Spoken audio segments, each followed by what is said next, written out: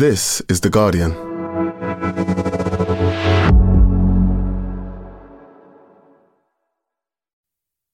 Hey, I'm Shante Joseph. I'm a writer and broadcaster, and I spend way too much time online. But now those years of scrolling are finally paying off because I'm hosting The Guardian's new pop culture podcast. In each episode, I'm going to get under the skin of the week's biggest stories. If you love pop culture and want to get into how it's shaping and impacting our lives, then you should join me every Thursday. Listen wherever you get your podcasts. Out now. Bye. Looking for your next great podcast? We live in unprecedented times. To make sense of it, what if you could learn from some of the most influential people on the planet? The podcast Tools and Weapons is hosted by Microsoft's Vice Chair and President Brad Smith. Every week, he has a candid conversation with guests, including prime ministers and Pulitzer Prize-winning journalists. The latest episode features Bayer CEO Bill Anderson. Though most of us know Bayer for pharmaceuticals, they're also focused on crop science. They're putting digital tools in the hands of farmers to get the most out of every acre. Listen to Tools and Weapons with Brad Smith, wherever you get your podcasts.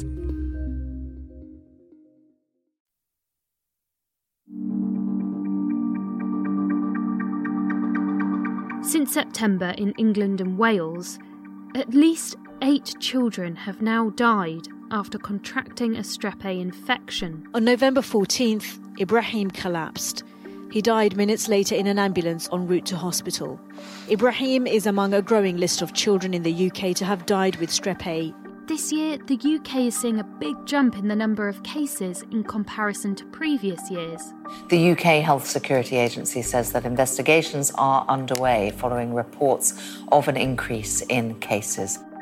Group A streptococci bacteria usually cause mild illnesses like skin infections, tonsillitis, or scarlet fever that can all be treated with antibiotics. But it is highly contagious, and in very rare cases it can become a severe invasive infection. So last Friday evening, the UK Health Security Agency issued an alert telling parents to seek medical help as soon as possible if they detect signs in their children. The Health Security Agency says the vast majority of cases are relatively mild, but families are being advised to seek immediate medical help if they have concerns. But why are we seeing such a significant rise in cases? What should caregivers be on the lookout for? And could there one day be a vaccine to stop strep A in its tracks? From The Guardian, I'm Madeleine Finlay, and this is Science Weekly. Chrissy Jones, you're an Associate Professor of Paediatric Infection at the University of Southampton. Now, we've got this really concerning outbreak of strep A, but I wonder, how out of the ordinary is this? How many children would you expect to get severely ill or sick from strep A each year? So Group A strep is a really common childhood illness, and we would see peaks in Group A strep infections over the course of the year. I think what's unusual about what we're seeing at the moment is it's a slightly different time of year than we would normally see it, and we're seeing a higher number of children with more severe disease. But there will be many children who will have mild disease from this, so parents shouldn't panic that all children will have severe disease from this. So what does a strep A infection usually look like? So Group A strep can cause mild infections such as tonsillitis, impetigo, which is a skin infection. Can also cause scarlet fever, which is a child who normally have a fever, a sore throat, and a distinct sandpapery-like rash on the skin.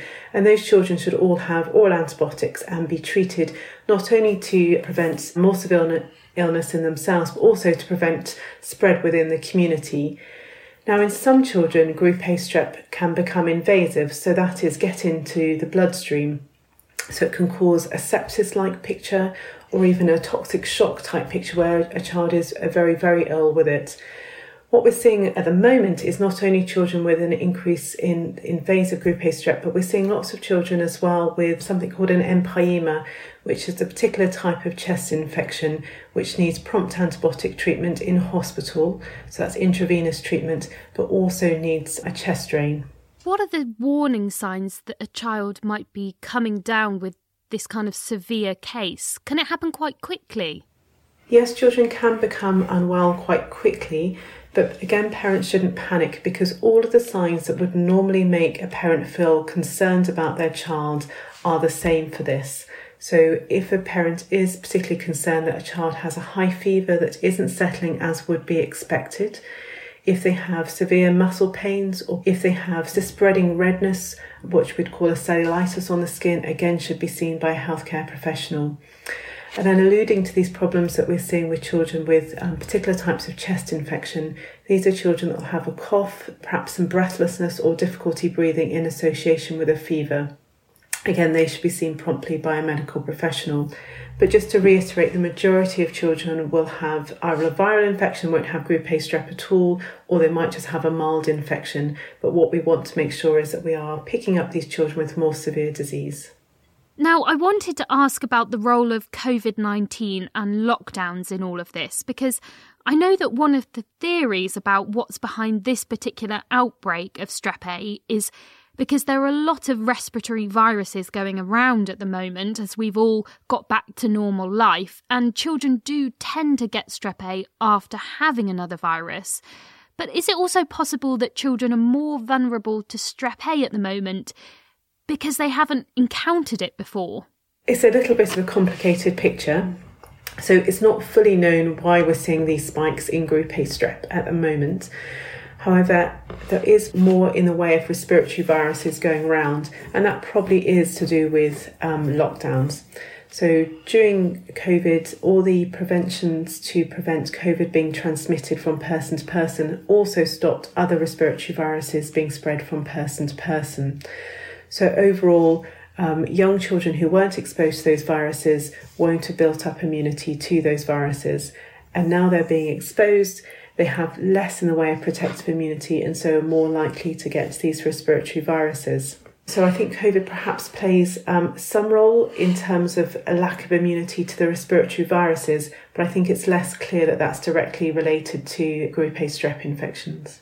Chrissy, is there anything that parents and caregivers can do if they're concerned about their children getting strep A? Yes, so good hand hygiene, good respiratory hygiene are really important for stopping the spread of many infections, including group A strep. So all of these things that we've put in place during COVID, so washing our hands well with soap, making sure we're using a tissue to catch coughs and sneezes and keeping away from others when we're feeling unwell should help reduce the risk of spreading this within communities. So parents shouldn't be unduly concerned. There are the run-of-the-mill normal coughs and colds going around at the moment. So parents who would normally be reassured that their child is well and just has a cough and a cold are very, very likely to be right.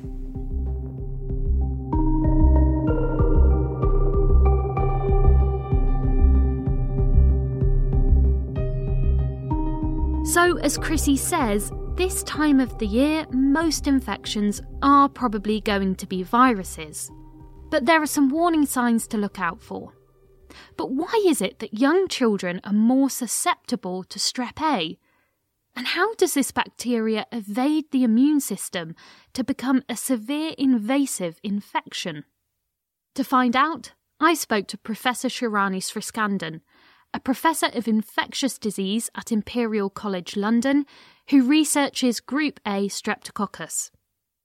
Children catch most infections as they grow up. I mean, when we're born, we're born with, some sort of immunity from our mothers, which we kind of lose when we're about 1 year old. And then the thing about Group A strep is it particularly likes the tonsils, which get kind of bigger and bigger as we kind of get to the age of about 4. And what we think happens is that children, when they start mingling with others around about that age, which is kind of the age we begin to see most strep A infections, Group A strep seems to cause their very first infections round about that age group. And then they kind of carry on getting strep A infections in the throat or on the skin. and gradually seem to build up immunity so that by the time you're kind of 18, 19, most people have stopped getting recurrent strep sore throats and they've built up enough immunity. And certainly as an older adult, you really wouldn't expect normally to have a strep throat. So are there lots of different strains of Group A Streptococcus? Well, there's many different answers to that. But there's one protein that everybody kind of focuses on called the M protein, which is a sort of curly protein that sticks out from the surface of the bacterium. And we know that there are probably over 200 different genetic types of that protein. So that gives you an idea. But, it doesn't mean you've got to be immune to all 200 to be immune. We only have sort of some leading M types, if you like, that cause infection, for example, in England. And, getting immunity to the leading types is probably the immune system's aim. Let's say I somehow take in a Strep A bacterium. How exactly does that go on to cause an infection? It needs to obviously be inhaled in a droplet, and it might land on your tonsils. And if you, for example, have immunity to it, it might not be able to stick to your tonsils. If you don't have immunity to block that interaction, it might well stick. And then it might start to replicate because obviously, it's a relatively warm environment, bacteria like growing at 37 degrees. And again, then your immune system will be triggered into recognizing the bacterium. Now, normally our immune system at this point will kind of send in the troops with kind of white blood cells called neutrophils, which can gobble up the bacteria. But Group A strep makes a number of proteases or enzymes that destroy our chemical messengers, which means that it's set up to repel the immune system pretty early on. We also obviously have certain antibodies, hopefully, that might coat the bacterium in antibody if it recognizes it, and that will help the neutrophils if they get there to kill the bacterium. But without antibody and without those neutrophils, we can't actually get rid of the bacterium. And if it starts making toxins that trigger T-cell proliferation and production of lots of inflammatory chemicals called cytokines, we believe that that's what triggers this kind of reaction of scarlet fever. So in the case that the immune system doesn't quite get to grips with the infection or perhaps antibiotics aren't taken, how would this infection then progress? A child with scarlet fever who is not treated can often remain infectious and with the organism, the bacterium in their throat for, 2 to 3 to 4 weeks even. And we know that they are infectious during that period. But often the worst period of infection, if you like, sort of fever and so on, does go away. It's very unusual for immunity to completely fail in that setting. I think perhaps what you're referring to is what happens if it becomes invasive, for example. And what happens there is the organism suddenly is faced by a sort of deeper part of the body where the immune cells are seriously cross at something being in the wrong place at the wrong time. And the bacterium is particularly adept at switching its behavior, or the scientific word would be its phenotype. And that is why this organism is quite so dangerous. It really does switch on everything in its power to stop our immune system from getting to grips with it.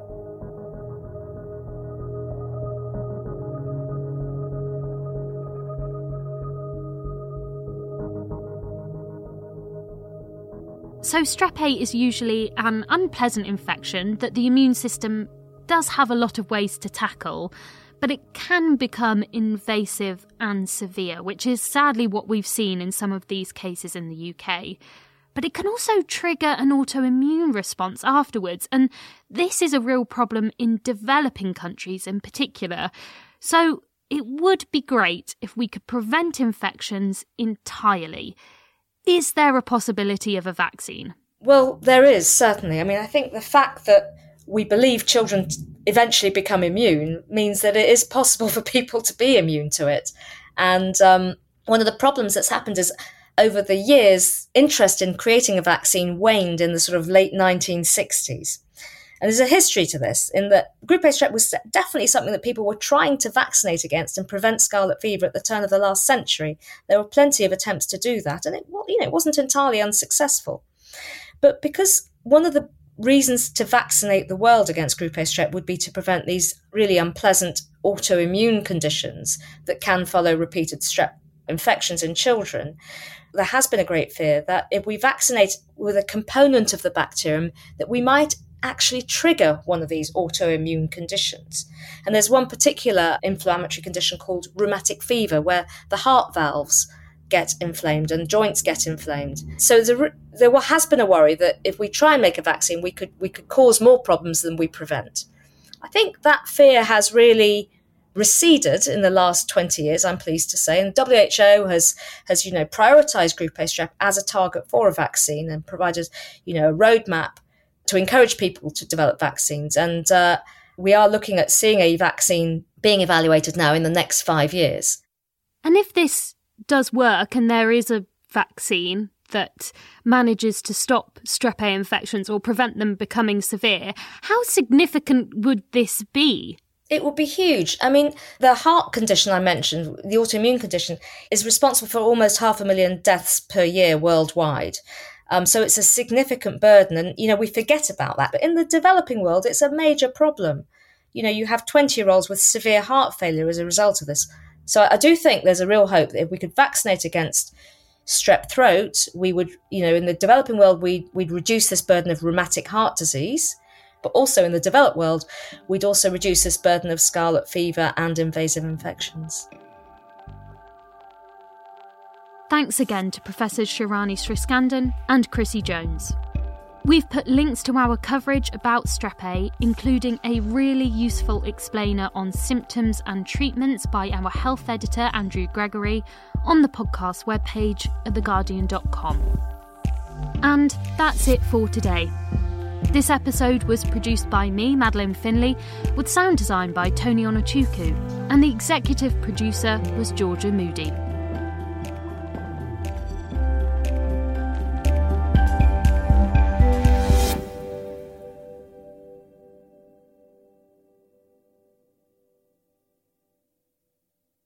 This is The Guardian.